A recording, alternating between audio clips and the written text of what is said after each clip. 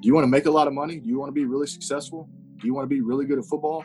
You're going to have to put some work in. You're going to have to do it day in, day out. You're going to have to be consistent. There is no cheat sheet. There's no secret to doing it. Do I really look like a guy with a plan? Hello, and welcome to the Up Close and Personnel podcast show. I'm your host, Alex Brown, Director of Recruiting at Rice University. All you first-time listeners, be sure to hit subscribe and rate the show from whatever podcast channel you're on. And for the returning listeners, I really do appreciate all the love and support for the show. Pay attention to my Twitter and the show's official website, upcloseandpersonnel.com, for upcoming guests and topics. And just know that I'll be posting all new episodes each and every Saturday from here on out. Last week, we had Brian Carrington, UT Director of Recruiting, on for the show to talk about building relationships with college recruiters.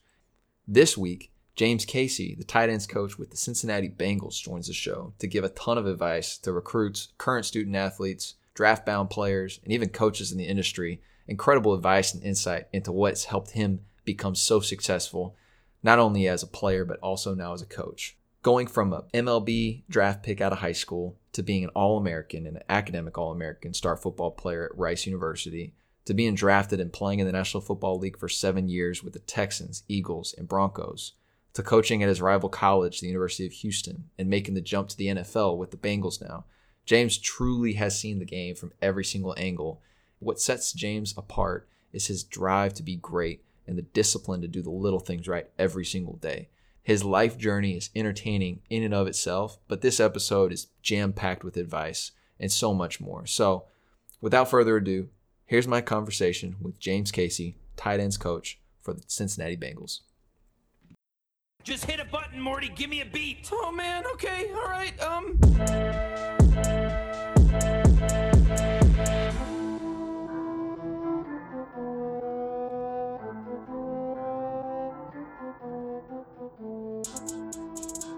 James, welcome to the show. Appreciate you, Alex. Thanks for having me on, man. So how's the whole crew doing? How's Kylie, Cannon, and Knox handling quarantine life? We're doing great. I mean, just like everybody else out there, we're hanging in there. We, we're in Cincinnati with the Bengals, but we decided to come down here to Texas. So I'm outside of Fort Worth in Azle, Texas right now with my family because we had a baby niece who just got born. But and we got more room out here. You know, we got more room to let the kids run around and kind of secluded like everybody and staying safe and trying to stay sane as possible. That's awesome. Well, before we get started, I got 5 quick questions for you that I'm going to ask everybody we bring on the show. And I think the awesome part about kind of your background is that you not only played at the highest level, but now you're coaching at the highest level. So you've got a different perspective than most do. So for you, what makes somebody a good evaluator? You got to be disciplined. You got to be a hard worker, obviously. You got to have good perspective on things. And I think you got to, you can't be a BSer, you got to be realistic with it. And you got to have some common sense sometimes. Some guys just get caught up in trying to find their certain guys instead of just having a broad picture of the overall fit of the team and not just the highlights of the players. And kind of a long-winded question, but guys really work hard and go into details about the little things. For you, who would be the best recruiter or evaluator that you've been around and why?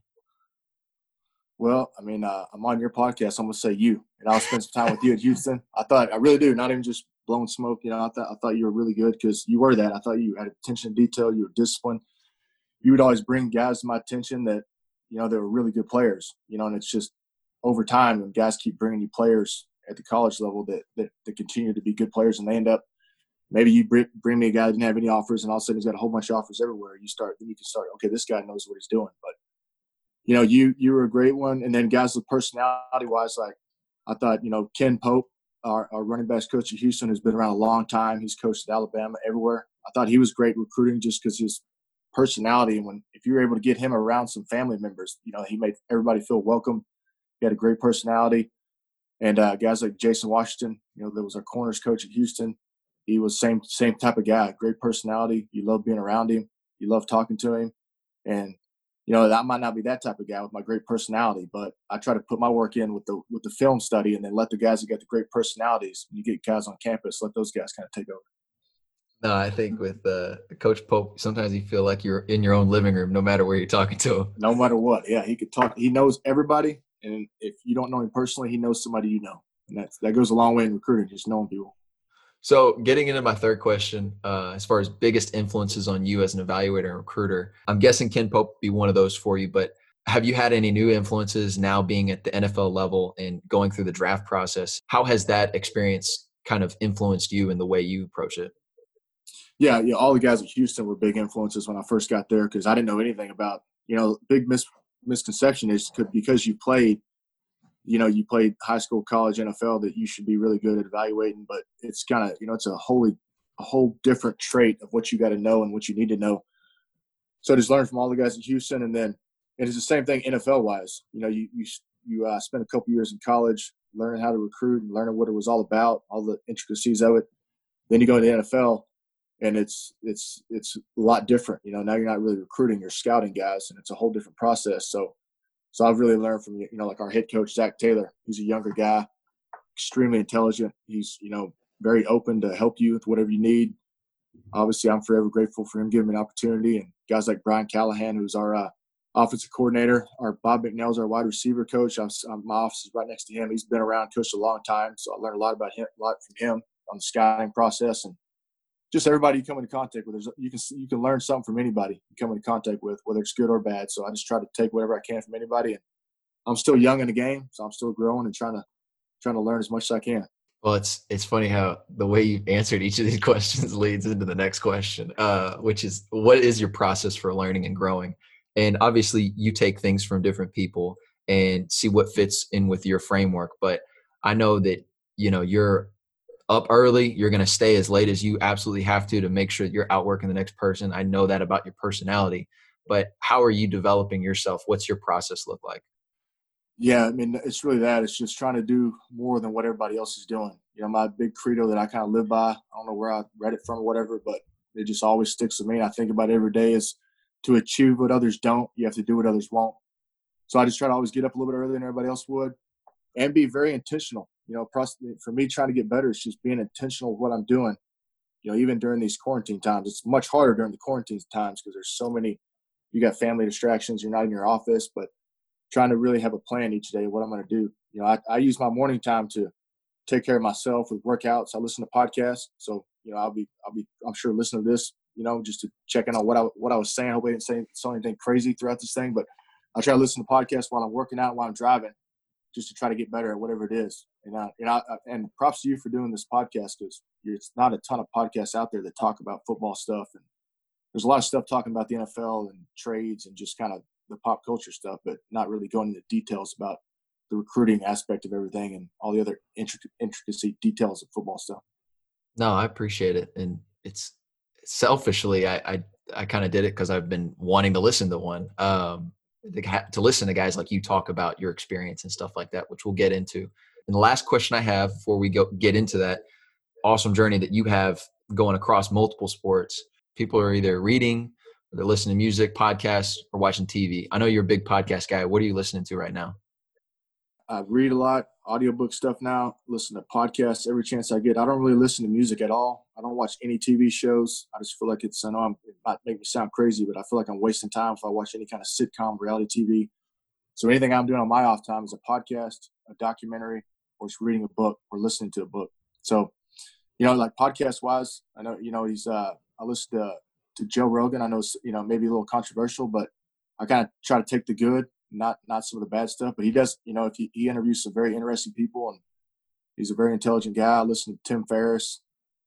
I listen to Jocko a little bit. He kind of gets a little too overboard for me sometimes, but I listen to like Stuff You Should Know podcast. Just every now and then some stuff will pop up. Listen to NPR stuff. It'll be like a daily kind of information just to keep track of what's going on in the world. Audiobook wise, I listen to mostly, almost all nonfiction stuff. Ironically, I listened to the audiobook 1984 a couple months ago. And it's kind of, after you listen to that and you start seeing what's going on now, you start, it's just like anybody during this time, you got to be careful not losing your mind with some of the stuff that's going on with the quarantine time. There's no doubt. And I would say Tim Ferriss is probably, I think he's one of the best interviewers, you know what I mean? Because like the questions that he asks, like that's one of the ones that like I listen to as well. No, that's good stuff. So we're going to transition now to talking about you and your journey until now. So you've been a high school star athlete. You got drafted in the MLB, wound up being All-American college football wise, got drafted, played in the league, coached in college football, now coaching the NFL. But talk to me about your story from start to finish, how you got to where you are, because I think a lot of people can look at your bio and read it off and think, okay, well, this guy was a really talented football player and he's got all these opportunities just because he's got this God-given ability, which you did have a ton of just physical tools and talent. But I think what's misunderstood and what people don't understand about your story and how remarkable it is that you dealt with adversity at every single step of the way. So just talk us through kind of like where you started growing up until now. Yeah, absolutely. I appreciate you giving me the opportunity to do that. And I grew up in Azle, Texas, out here in Fort Worth area. That's where I'm at right now.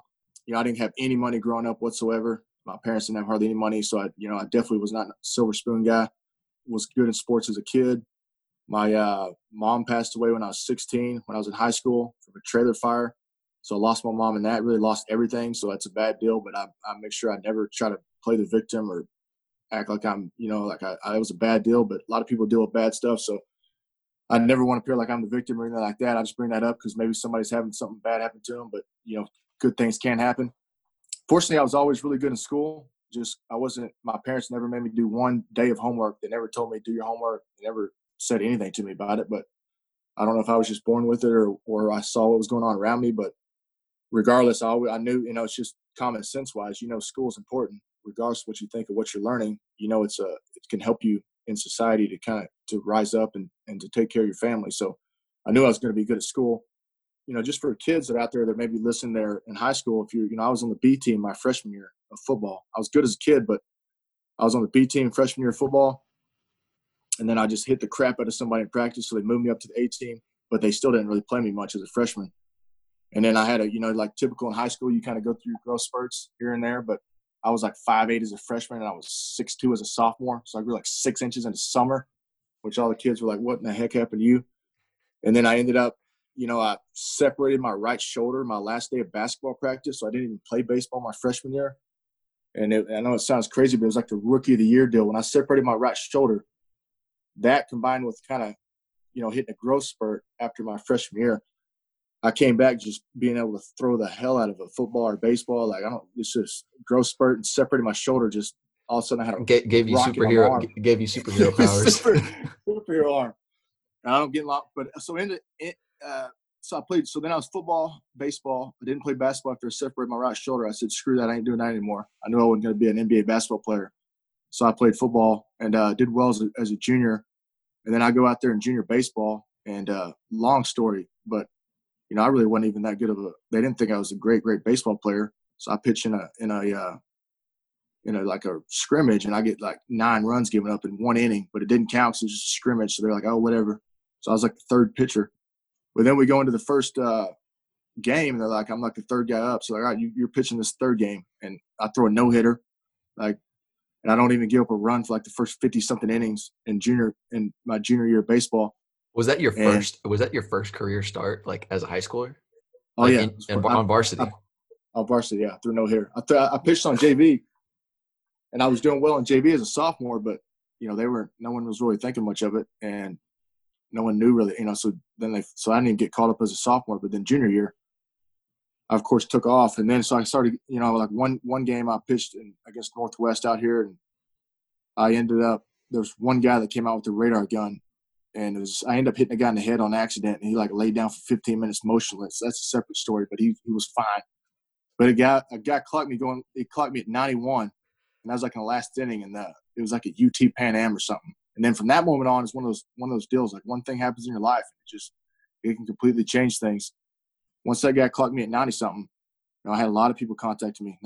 I was like into my junior year, professional scouts, like every major league team started calling me and sending questionnaires and college teams. So I'm still a baseball, football guy. I want to play football. I want to play baseball. And I go into my senior year of football, and I get hurt the second game of the season. I tear my knee. In the second game, I had a meniscus tear. So I had surgery after the second game, and they tried to repair it.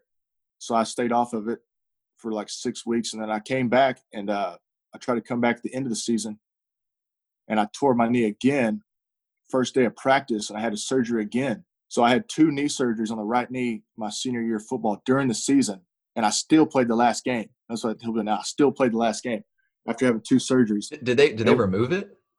They removed it the second time, and they just taped me up, and I had like a huge brace on. I played that last game. And so, I mean, just talking to – if there's any kids in here that are you know, since we're talking about recruiting a lot, you're going to be talking a lot about recruiting. And, you know, like you never know with your story. You know, I wasn't even on the A team as a freshman. You know, I got hurt my second game my senior year. I didn't really have any college coaches at all talking to me about football when I was in high school. Like, I don't remember one coach coming and saying, hey, we're interested in you playing football here. And a lot of that was because I did so well in baseball my junior year. But you just, you know, you never know where, you know, if you keep working hard, it's the cream rises to the top at the end. And I always worked hard and did things right.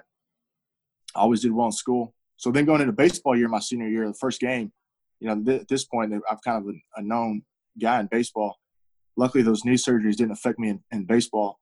You know, my first game, I think there's 27 scouts out there in Azle, Texas with radar guns every time I pitched. And they were, you know, it was a weird atmosphere, you know, being a small town guy like me, like, you know, never really even been out of the city, like having all these people talking to me about stuff. And I got my girlfriend in the stands kind of telling me, you know, one time she came down and said, hey, you got to start throwing harder. There's the guy right here hasn't seen you throw before, because we were winning like 11-0. So I was kind of just out there throwing it.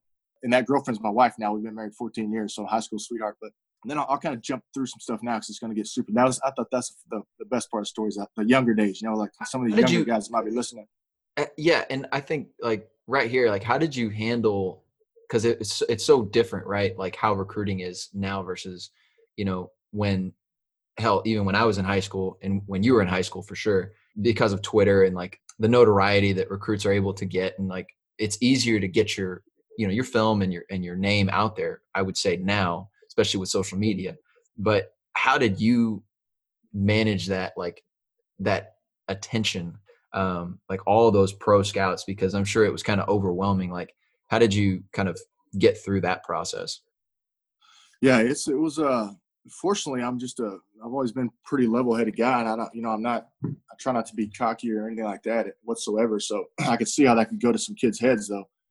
And after recruiting for a little bit in college, you can definitely see how, you know, some of these guys get a little bit entitled, which is unfortunate. But I was just, you know, I was a small town kid from Azle. I just always appreciative of anybody that talked to me, and knew, you know, just keeping things in perspective a lot of times too for guys. That's what I always pride myself on, is keeping things in perspective. And I was like, well, shoot, I'm in high school. I'm getting these professional baseball teams talking to me. That's it's a once in a lifetime type deal. I didn't even have an agent. I just told people, I was like, well, if you draft me and it's decent, fair money, I'm going to sign, because that's a big deal in baseball. It's like signability. So I got drafted. You know, I graduated high school like May 30th, maybe. I was drafted like June 4th, you know, like a week later. Then I left to Bristol, Virginia, like a week after that. So it was kind of fast paced, and, you know, I didn't have an agent. So when they drafted me, some guy came out to the trailer and said, hey, we're going to give you this money. And I printed out like the last couple of years of drafts, kind of what everybody made, and kind of slotted myself to what the guy last year made and all that kind of stuff. And I had a number in mind, you know, 18-year-old kid. And I was like, no, I'm not signing for that. That's not fair money. So he went outside, made a couple phone calls, came back in, offered something. I said, no, I'm not signing for that. And it's just me and, you know, my wife and the girlfriend at the time and her mom. And then came back in again. They offered what I thought was the slot. And then I said, okay, I'll sign for that. And then I took off, went to Bristol, Virginia, and started playing some minor league baseball. I think there's a lot to be said about having you have to know what your value is, and not just as like a player, right? Like as a student athlete nowadays, especially in today's society in this world. Like I think it's so important to understand, like you bring something special to the table, and you need to be somewhere where somebody's going to value you for that, whether that's in the recruiting process or going through free agency or signing with a team after getting drafted. I think that's really important, and being realistic about it too, because you didn't just throw out a random number. Like you looked at the previous year and you slotted yourself. Yeah. So and being honest with yourself too, going on that, you know, just being honest with yourself. Like even when the baseball draft process, I didn't know where I was going to get drafted, but I was trying to be honest with those guys and saying, hey, if any of you guys draft me in the top 10 rounds and y'all give me fair money, I'll sign, you know, and I'm trying to be a man of my word. But if I wasn't going to get drafted in the top 10 rounds, I probably wouldn't have signed, because that's what I was telling everybody. I would have went to college and then seen what would have happened. But also honest with myself that I knew I was disciplined enough. I knew what type of person I was, even at 18, that even if I go play baseball and it doesn't work out, I know I'm going to go back to college and get a college degree regardless of what happens. So that's why I was willing to do that.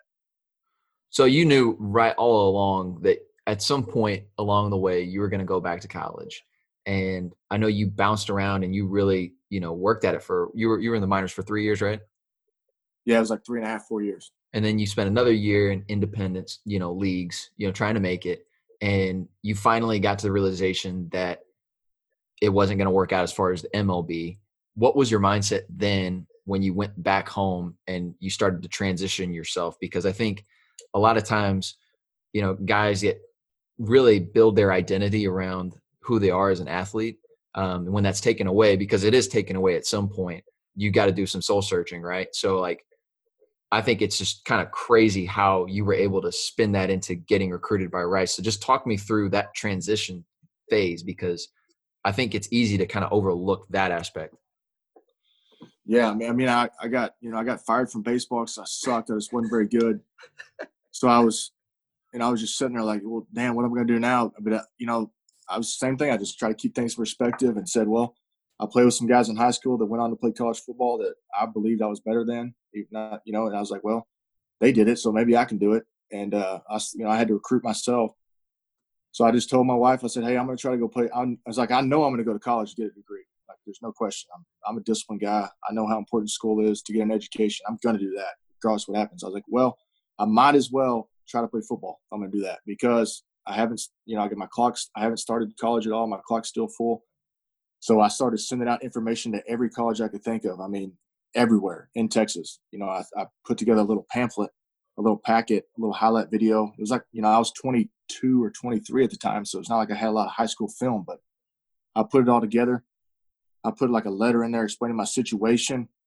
It might sound a little douchey, but I took a picture of myself with my shirt off just in front of the door, just standing there in tights. And I didn't want to do it, but my wife, I was married at the time, so I got married at 21. So I was already married, trying to go to college, so she's real props to her I'm sure she was sitting there thinking, like, this guy's nuts. He thinks he's going to go play football now. But I was 22, 23. But she told me to do it because I know they did that at the combine. So I sent up that picture in this big pamphlet. And luckily, that's kind of what got me a scholarship. Long story short, but I went to like Cisco Junior College. I went to Tarleton State. I went to TCU. Like, none of those places really offered me anything. But were you driving up to these places and dropping off your information, or you were calling? Like, how did you do it? Some of them I mailed out. Some of them I drove. Some of them I gave to like friends. Like the one at Rice, I had a friend of mine, Dustin Huffsey, that walked on at Rice because he's a really smart guy to play football. And he was in Azle at the time, so I just gave it to him. I met him at a gas station, Duke's gas station, and gave it to him. He took it up there and gave it to the wide receivers coach, who was David Beatty, who used to be the head coach of Kansas. And then he gave it to Todd Graham, who's the head coach of Hawaii now. And because I put that picture in there, that's what they said. That's their story. Now that I'm older, they've talked to me about it. I saw David Beatty at the Senior Bowl. He talked to me about that story. He's like, yeah, we get these videos all the time, but when we looked at your picture and saw you were in good shape, we said, well, shoot, we don't have too many guys that look like that. So then they called me and started talking to me. They ended up, after playing baseball, I think I was 20. I may have been 23 then. I just remember vividly, like I was working at like a gym because I always worked out hard, stayed in shape. So I was like, what better place to work at than a gym? I was making like $7 an hour.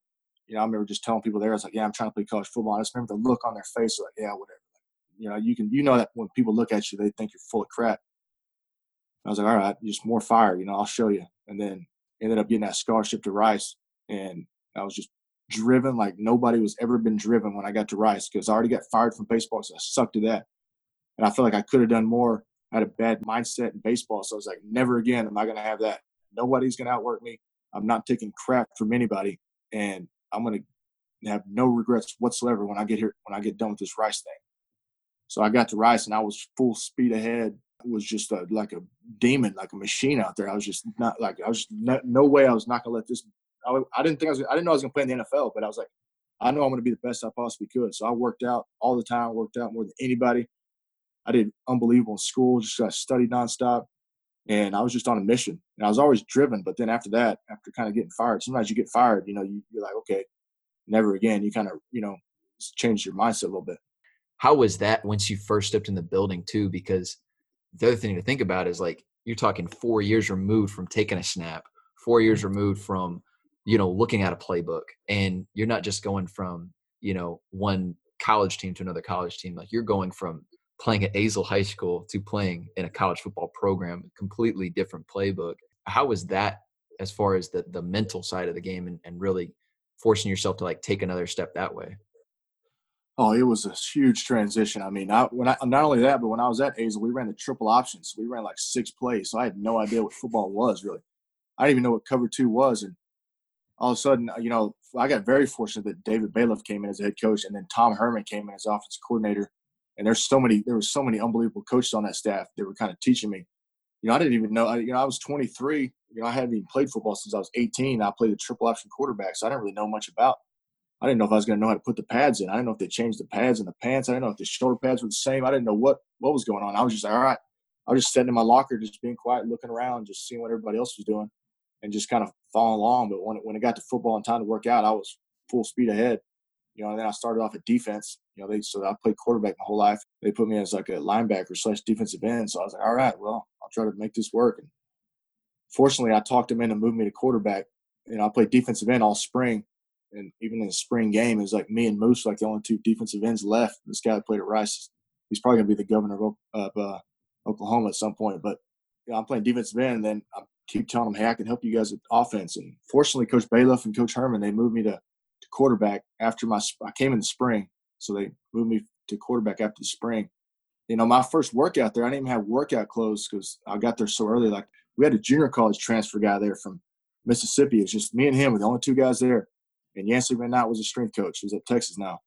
And I like sprained both my wrists the first day on power clean because I don't know what I'm doing. And the workouts were so hard. That kid had a full scholarship to Rice University, and he left after the second day. He just took off back to Mississippi.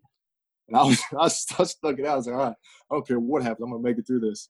I called him up once the coaches changed when Coach Graham left, and he's like, no, screw it. I'm done. I'm not going back. I just kept grinding, kept working, and then eventually moved to quarterback. And then, I've only played 2 years in college at Rice, which is crazy after hearing some of the other stories. But I only played 2 years. Fortunately, I had great coaching. They gave me a ton of opportunities. Freshman year, I did some Wildcat quarterback after playing that defensive stuff. And then sophomore year, Coach Herman just gave me the ball. I had 111 catches just my sophomore season. And I was like, well, I can't get much better than this. So I'm already 25. So let's see if I can play in the NFL. Shoot, why not? Let's see what happens. And at the same time, you were academic All-American and you were pursuing a triple major. Before we get into the Houston Texans and you're making that transition from college to the pros, talk me through like what it's like at a school like Rice. Obviously, I'm biased because I'm the director there, and I'd love to hear you talk about why that degree meant so much to you. But for any kid that's looking at high academics, like whether that's us or Northwestern, Stanford, Vandy, the Dukes of the world, it's a different level of ball and academics. But how do you balance the two? And for you, like being there in such a short time, how were you able to still attack and go after a triple major, much less just a high academic degree? Yeah, I mean, I like some of these guys you listen to that are kind of hardcore people that are, they don't fluff things. There's no BS, and that's the way I live my life too. I mean, if I'm talking to a kid, I'm not going to try to BS you. Like it ain't easy. You got to pick your priorities and figure out what you want to do. Do you want to make a lot of money? Do you want to be really successful? Do you want to be really good at football? You're going to have to put some work in. You're going to have to do it day in, day out. You're going to have to be consistent. There is no cheat sheet. There is no secret to doing it. And, everybody wants to hear the secret or the easy way to do it, but everybody says they're a grinder. Everybody says they work hard, but I mean, do they really? I mean, do they have the track record, or do other people say that? And that's one thing I always told myself was like, yeah, I'm going to work hard, but I'm going to work harder. I'm going to make sure I work harder than everybody else. And you don't have to ask me. I think if you ask anybody that played with me at Rice University or that was on the coaching staff at Rice University when I was there, I think without question, they would say James worked harder than everybody else there. He was driven. He was disciplined. And it was the same way in school. I was locked in. Like, that's what I wanted. I told myself I had my priorities. I wrote them down, what I wanted to do. And I said, this is what I'm doing. And then once you know what you want, a lot of people don't even know what they want. So they don't know what to work towards. You know, I knew what I wanted. I want to be a great football player. I want to be great in sports. I want to do really well in school. And those are no-brainers for any kid. Obviously not bad for you to want to be really good at sports. There's so many valuable lessons you can learn, even if you don't play in college. And it's obviously never going to be bad for you to be really good in school. Education is never a bad investment. So why wouldn't you want to try to be the best at those two things? That's nobody's going to tell you that. You should just know that. It's just common sense. So that's what I told myself. I was like, I'm going to try to be the best at school. I'm trying to be the best at football. You know, I'm not going to take a lot of crap from people. I'm not going to let anybody outwork me. And I'm just going to do it day in, day out and hope for the best. You made your mind up about that when you were in high school, battling through losing your mom. Like, was that when that decision was made for you? Yeah, there's been certain things. I mean, you know, I was always pretty driven just because I think it was just common sense and just not coming from a good environment, but just knowing that, hey, I know school is really important. If I do really well in school, it's going to give me a chance to get out and make something of myself. My mom passed away, so I was even way more driven after that. Then I got fired in baseball, so I was way more driven after that. Just everything that happened bad, I just used it to be even more disciplined, more driven. And I was already pretty driven from the beginning, but just each thing, you know, and I always knew what I wanted, you know. I didn't really know what career I wanted. I didn't know I wanted to coach like I am now. I figured that out, but I knew the things that I really wanted to be were really good at sports and really good at school. So I did everything I possibly could to try to be really good at those things because I know those things there's always good stuff that can come from that. So you went econ, managerial studies, sports management, and a minor in business. I remember after your NFL career, just skipping ahead real quick, when you came by the office, this was when you were going, you know, workout to workout, trying to get signed by somebody after you were with Broncos. What were you thinking about doing? Like, just to sidetrack real quick, like if you weren't in coaching right now, what would you be doing? I pride myself on being a disciplined guy. And like you said, like early on, you know, you're a football player, but that's not who you are. You know, I was just a football player, but that's not who I was. Even though I did so much sports, I'm more than that. So I thought about it every single day. So, you know, I wanted to be, you know, I was just really, at first I was just kind of looking to see what made a lot of money and what could make an impact. So I was like investment banking. So I read a book on investment banking, and I went and shadowed a couple of people that are here at Rice, and they kind of showed me what it was about. And I was like, well, I don't really want to do that. I don't see myself doing that. Then I thought about politics. Maybe I wanted to be a politician at some point. I read a bunch of those type of books. I went to Mayor Anise Parker of Houston at the time was the mayor, and she was a Rice graduate. So I shouted her around. I did an entire internship in the Houston mayor's office, trying to see if I wanted to do that. And I was like, nope, I don't want to do this. I thought about wanting to be a lawyer. So I read a bunch of books on law school and talked to people that went to law school. And then I started getting older, and I was like, no, I don't want to do this. But I had a plan. You know, I had all these things I wanted to do, and I researched all these things. And then I eventually settled on coaching. I didn't, you know, you go to Rice University, you get a Rice degree. You know, you're not typically just wanting to coach. But that's kind of why I thought about all those other things first. But then I said, you know what? Just being real with myself. I know I love football. I get up super early every morning. I love studying film. I love the competition of it. So I was like, you know what? I want to be a coach, and I can make an impact with a lot of people. I can talk to a lot of people, stay competitive, and you can still make money coaching as well. So then that was after like year 4 in the NFL. So then I started visiting everybody I could think of. I wanted to see, you know, same thing. If you want to learn to do something, why not go ask somebody that's already done it? And so I went to Texas Tech with Cliff Kingsbury for a week, and he let me sit on his staff meetings. I went to Ohio State with Tom Herman as offense coordinator, sit on his meetings for a week. I came to Rice with David Bailiff for a week. You know, I just went to everybody I could think of and just told them I wanted to coach and tried to learn what it was about. And not necessarily for learning, but really just to show those guys that I wanted to do it. And I was disciplined to do it. I was willing to do all the small stuff. And then I kept playing for a couple more years, and I got fired from football, and nobody else would hire me. So I said, you know what, I got to do something else. And so I started calling everybody around that I talked to as a coach that I knew. Coach Herman was the first guy that called me back and offered me a position at the University of Houston. And so I said, heck yeah, I want to do that. Obviously I want to get my foot in the door and learn how to coach. And, you know, I went to Rice, and I was coaching at the University of Houston, which was a little strange, but it was an opportunity to work. And I'm forever indebted to the University of Houston. Love being there. Met a lot of great people. And of course, appreciative of Coach Herman, Coach Applewhite, all those guys gave me opportunities. You know, started off making $22,000 a year, you know, washing ice chests and going to get beef jerky for people. But that's what you got to do. You know, it didn't matter. I didn't care. I was just trying to get my foot in the door. I really want to like take this time to like for you to give some advice to guys that are GAs, QCs, analysts, because you were basically in that role. And the minute the full-time job opened up, you had positioned yourself to get that job. Like, you weren't waiting for it to fall into your lap. I think what really separated you was the fact that you would always come by our office in the recruiting, staff, and said, "Hey, who do you want me to watch? Like, what can I do to help? Like, I want to get better as a recruiter so that when I do get my opportunity," and it wasn't like an if, it's like, when I get my opportunity, I'm going to be ready. So just talk us through like what it's like being a quality control coach and how to best assist that coaching staff, because I think that's a really important trait. And at the same time, like you talked about earlier, as far as like writing down what you want out of this, you knew what you wanted. You knew you wanted to have the room and to command the room, but at the same time, you knew that you needed to master the role that you were in. So just talk us through kind of like what that looked like. Yeah, there's so many things you gotta be able to do. It's hard to even get those jobs. So you gotta really work hard just to even get that job.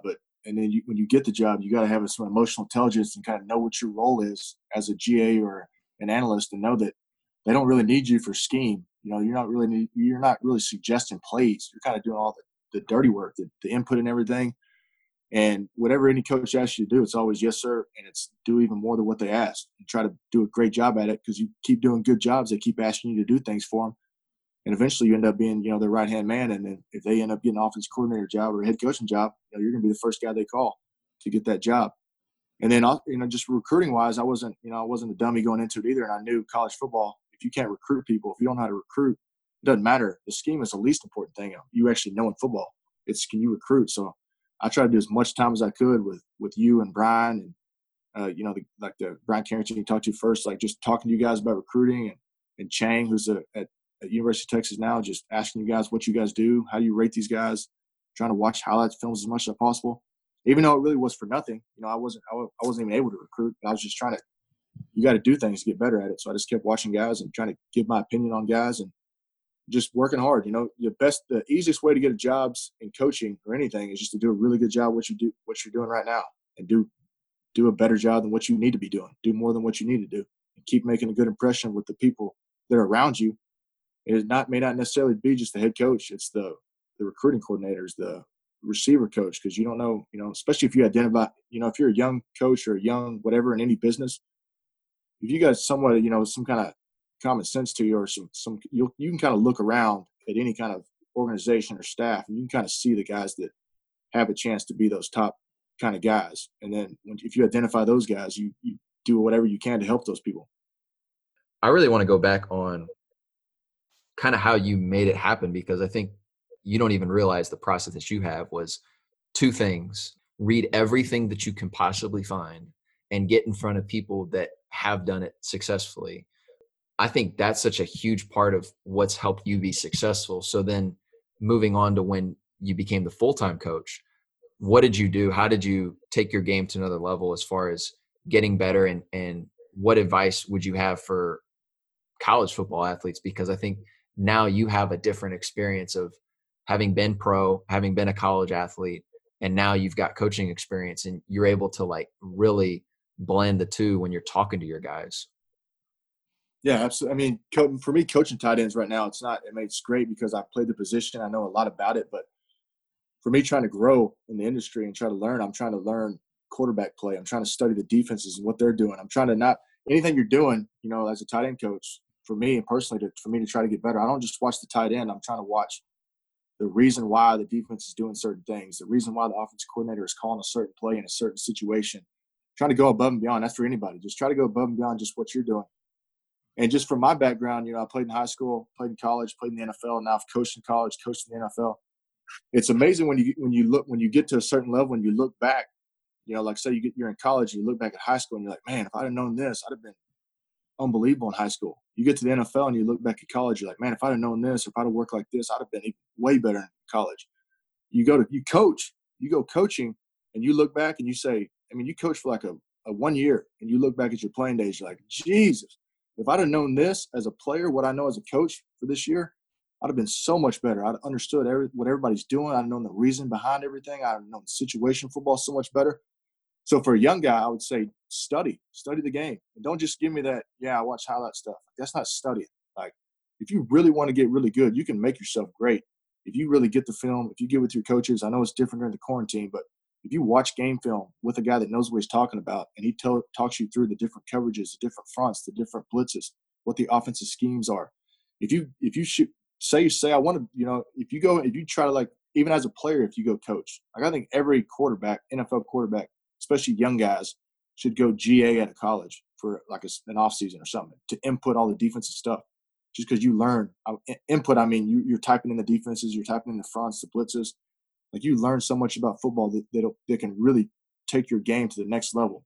And, like, there's a reason Peyton Manning's so successful. He doesn't have the greatest arm of all time, but he's unbelievable with how he studies and how disciplined he is. And same thing with Tom Brady. Those guys are not the greatest athletes of all time, but they're the most disciplined, driven guys, which is just so rare. You say these things and you tell kids what they should be doing, but it's just so rare.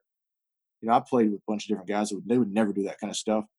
And it's just so rare to find those type of guys. So I really try to now in my life, when I find guys like that, especially younger people, if you show the initiative as a younger person, older people that have been on and done great things, they will do whatever they can to help you because they know it's so rare for a younger kid to have that drive and that discipline and that work ethic to really be great. That's why there's not a lot of great people out there. It's just hard to do. You got to be very disciplined. So when you were recruiting, what were some questions or things that you looked for when you were on the road and you recruited a bunch of Fort Worth and kind of the Dallas area? What were some things that you looked for, and what are some things that recruits can keep in mind when guys are not just coming to the school, but watching them compete at practice, watching them at camps? What were some things that you were focused on? Some of the stuff is not fancy. It's just the no BS type stuff. You obviously ask them what their grades are. That's what's great for you guys being at Rice, because you're going to get a lot of driven guys just because of what their grades are. But you talk to a kid about his grades and he's got a really bad GPA, it's like, already what kind of guy that is. Yeah, people make mistakes when they're younger and they get better. But at the same time, you're like, how did you not figure it out by the time you're in high school to understand how important your grades are? You ain't got to be a genius to make good grades in high school. You just got to do the work. So if the guy's not even willing to do his work, I already think a certain thing about the guy.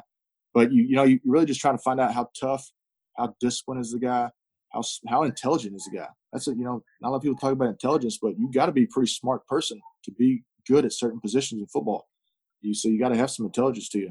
You got to have that work ethic, and you got to have some toughness, or you're never going to have a chance. So just find out about their life, their background, not necessarily their family structure. I mean, you want to know the family structure, but it's more so what kind of person are they? Because everybody comes from different scenarios. But have they been through adversity? Are they have proven track records? And not just talking to them, but talk to people that coach them. What does the coach say about him? What does the trainer say about him? What does some of his teachers say about him? And then sometimes you gotta decipher on who you're listening to then too, because if you can find a couple guys you really trust in the area to give you the lowdown on certain guys, that goes a long way in recruiting. Taking that to the NFL level, from college to the NFL, now you're with the Bengals. You're still doing a lot of that vetting out talent, right? Scouting's so different from recruiting, but in a lot of ways it's the same. I think at the end of the day, it just flips the model of instead of selling a product, you're buying a product, right? You're figuring out who's the best player and asset to bring into your franchise. But a lot of what goes on, especially in the all-star phase, the combine phase, pre-draft process, there's a lot of interviewing that you guys do as NFL coaches. And I know that with the Bengals, having, known Steve and Duke, Mike Potts, like the guys in that front office do a phenomenal job, but they also do a good job of allowing the coaching staff to be more involved. How has that been for you? And what are some things that maybe you wish you knew as a recruiter now being in the NFL, and vice versa, things that you've taken from the college game with you during this process of scouting and vetting out the guys that you guys are bringing in to the Bengals organization? Yeah, good question. I mean, I've learned a ton, and it's just amazing in the NFL. Just the biggest advantage you have in the NFL is you got so much more time to watch these guys, and there's not as many guys you got to watch. College-wise, it's almost infinite how many guys you can watch and recruit. I know you guys don't offer a bunch of guys, which I think is great, because now you're not wasting your time. You guys can target kind of the guys that really understand what kind of a great place Rice is, and if they don't understand that, then you shouldn't mess with them anyways. And that's hopefully sounds like what you guys are doing, which I love. This when you're not recruiting, you're just trying to evaluate the guys so you can watch game films. Like in college, it's so hard to watch their game films because you just don't have as much time. But here you can really watch them from play to play. you got so much information on them, from background checks. You got scouting services that talk about their background and their family situation and any kind of trouble they've been in. And obviously the height, weight, and the measurables are all verified because they're at the combine, which makes it so much easier. So for me personally, that you kind of have all the information. So I just try to, really spend a lot of time on the film of seeing what kind of real player is he, and then trying to really get to know the guy. Because if you're going to draft a guy high, you're going to spend a lot of money on him. You want to make sure it's a guy that's got his crap together. He's not some guy that's some bonkers guy that's going to emotional roller coaster and not going to be a disciplined true pro. So, and then you just got to, I've learned a lot these last 2 years, but it's just putting it all together and not putting too much weight into one thing. It's not, you've got his background information, you got his football playing, his combine stuff, but at the end of the day, it's going to come back to his film and then what kind of guy he is. I've learned so much more in the NFL, which I would take back to me if I was ever in college again. Recruiting is just so many better questions to ask, like to the kids about their background, of getting to know the people better. It's inherent because NFL, you got more time. In college, it's harder to kind of, but I would spend way more time just getting to know certain guys. And sometimes it's hard because some of these college kids don't even respond back to you. And then that would drive you crazy as a coach too. If he doesn't respond back to me, do we even want this kid? I would tell kids, be respectful. That's what I'd say is a big thing for high school kids. Be respectful. These college coaches, these guys they're offering you something amazing. If you don't want to go there, just tell them up front you don't want to go there. Save everybody a lot of time. There's so many other kids out there that would love to go there. The college coach can now spend a lot of his time on the kids that really want to go to your school. That's such a good point too, because the more like genuine you can be and direct with recruiters about what you're looking for, I think is going to really help you out as a recruit, being upfront and honest about what you're looking for in a staff and what you're looking for at the next level. So kind of like jumping back real quick before we kind of move on to the topic of the week, which is really making that jump from one level of ball to the next. How was it getting that second contract? Because everybody talks about it, right?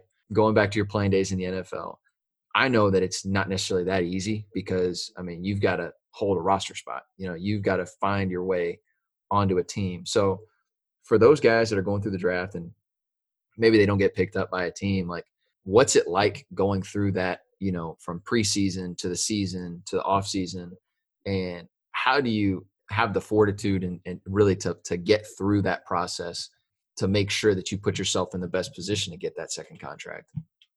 It's crazy, but even in the NFL, if you're playing in the NFL, there's not a lot of dogs out there that are just tough, hard-nosed, go-get-it type guys. If you're a young guy and if you really are truly an animal out there and you go after it every single day, like you're going to separate yourself in a hurry because there's not a lot of guys like that.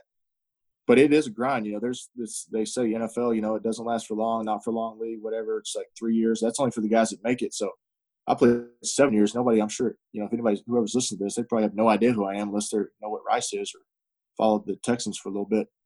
But in general, nobody has any idea who I am. And I played 7 years and made good money.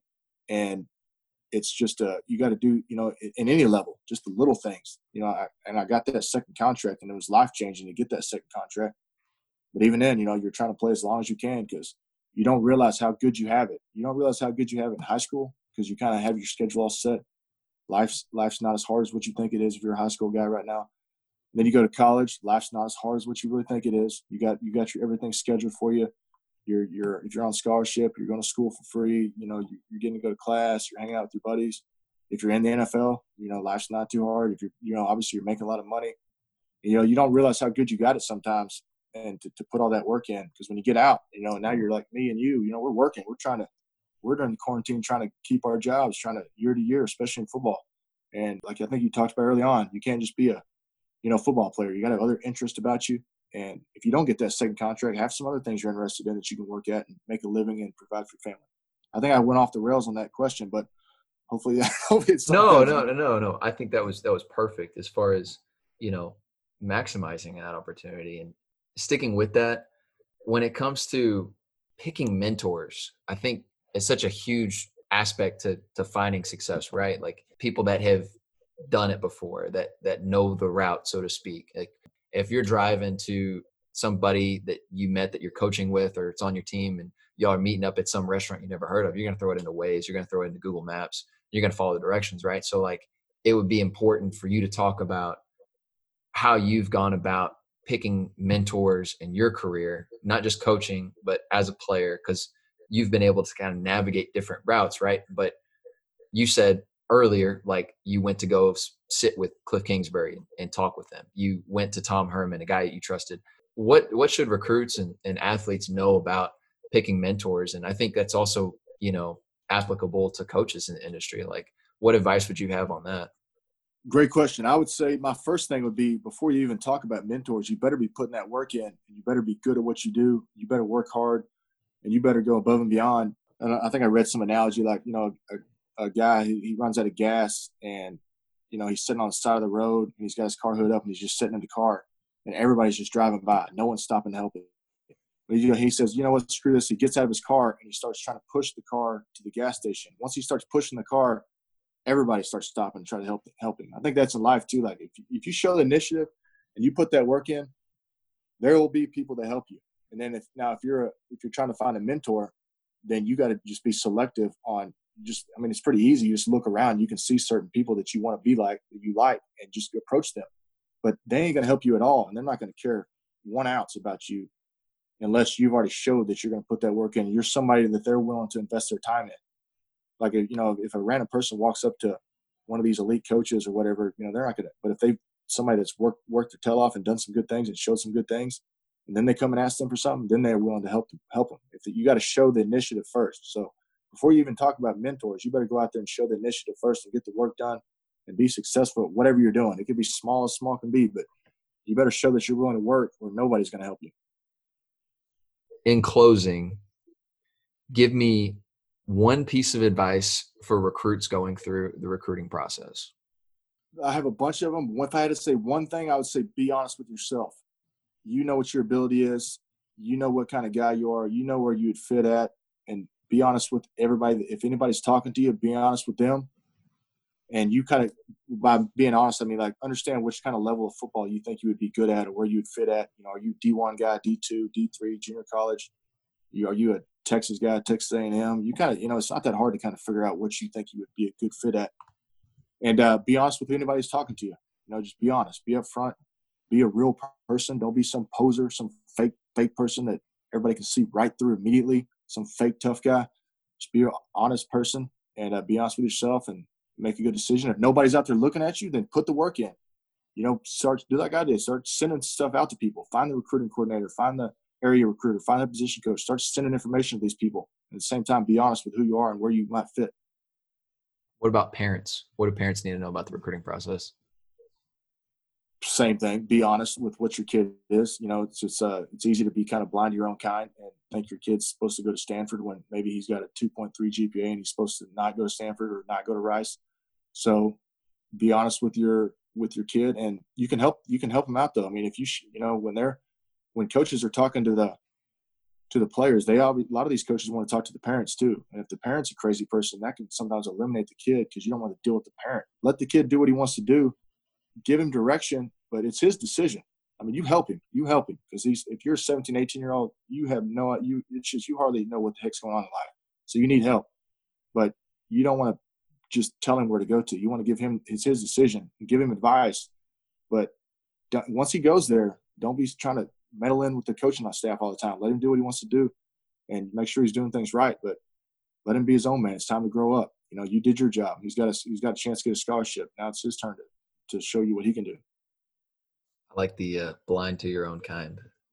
That's uncle said that. My wife's uncle. He's a high school coach, so he knows all about it. I love it. What would you tell high school coaches? Be honest. Not every single one of these questions. Be honest with who you got, but also push the heck out of your guys. Don't try to, if a guy from Texas A&M comes in there, don't try to give him a guy that's 5'9", 180 and plays offensive guard. That's just, you can't put everybody on the prospect list. That's for parents too.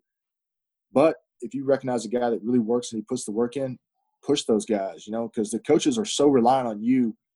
You can't watch everybody. They're so reliant on the high school coaches and even the position coaches to kind of push guys to them, to tell them. So if you got a player that's good, even on other teams, that's good and he does things right and he works hard, do you think he can play in college? Let those college coaches know. Go tell them. Because if not, some guys get overlooked because they just don't have enough time. At the same time, you're going to have to push as many guys as you can. You got to try to get help out with all your guys in college, but don't just think you're just strictly coaching high school football. I would say, like, help these kids out as much as you can. They're relying on you to get their information to these colleges. So, do extra work if you can. Put in extra work to try to get your guys that are good players and work hard. Do extra as a high school coach to help these guys get into college. I think it's such a huge role that you play because you are the connecting piece. So really the ones that take pride in that and know the guys in the area and know the guys in their, district. Like, I look at it the same way that I do with, being a pro liaison. Like, I'm going to make sure I know the other senior draft eligible guys in our conference and the guys we play against, because when a scout or a college coach comes and meets with you about your players, they're going to ask you, how does he compare to so-and-so? Or, where does he stack up? And it's easy to just say, well, my guy is the best, and absolutely just be all about your guys. But I think there's so much more value in somebody that's done the homework of knowing where they stack up in the grand scheme of things and big picture wise. And those have really been like the most like effective high school recruiting coordinators, in my opinion, the ones that really know the landscape. So last bonus question would be one piece of advice for draft eligible prospects going through this, especially having gone through it yourself, one, but now going through the scouting side of it as a coach. Be confident. Nobody wants a timid, weak, soft-looking player. Be extremely confident without being cocky. So it's kind of a borderline. So you'll be very confident that you can play in the NFL, that you have the ability. They wouldn't even be talking to you in the first place if you weren't a good player. So be confident, be proud of who you are, and then, like I've said a lot of times, just be honest to the guys. If they ask you a question that you may have done something bad in the past, like, just be honest, be open about it.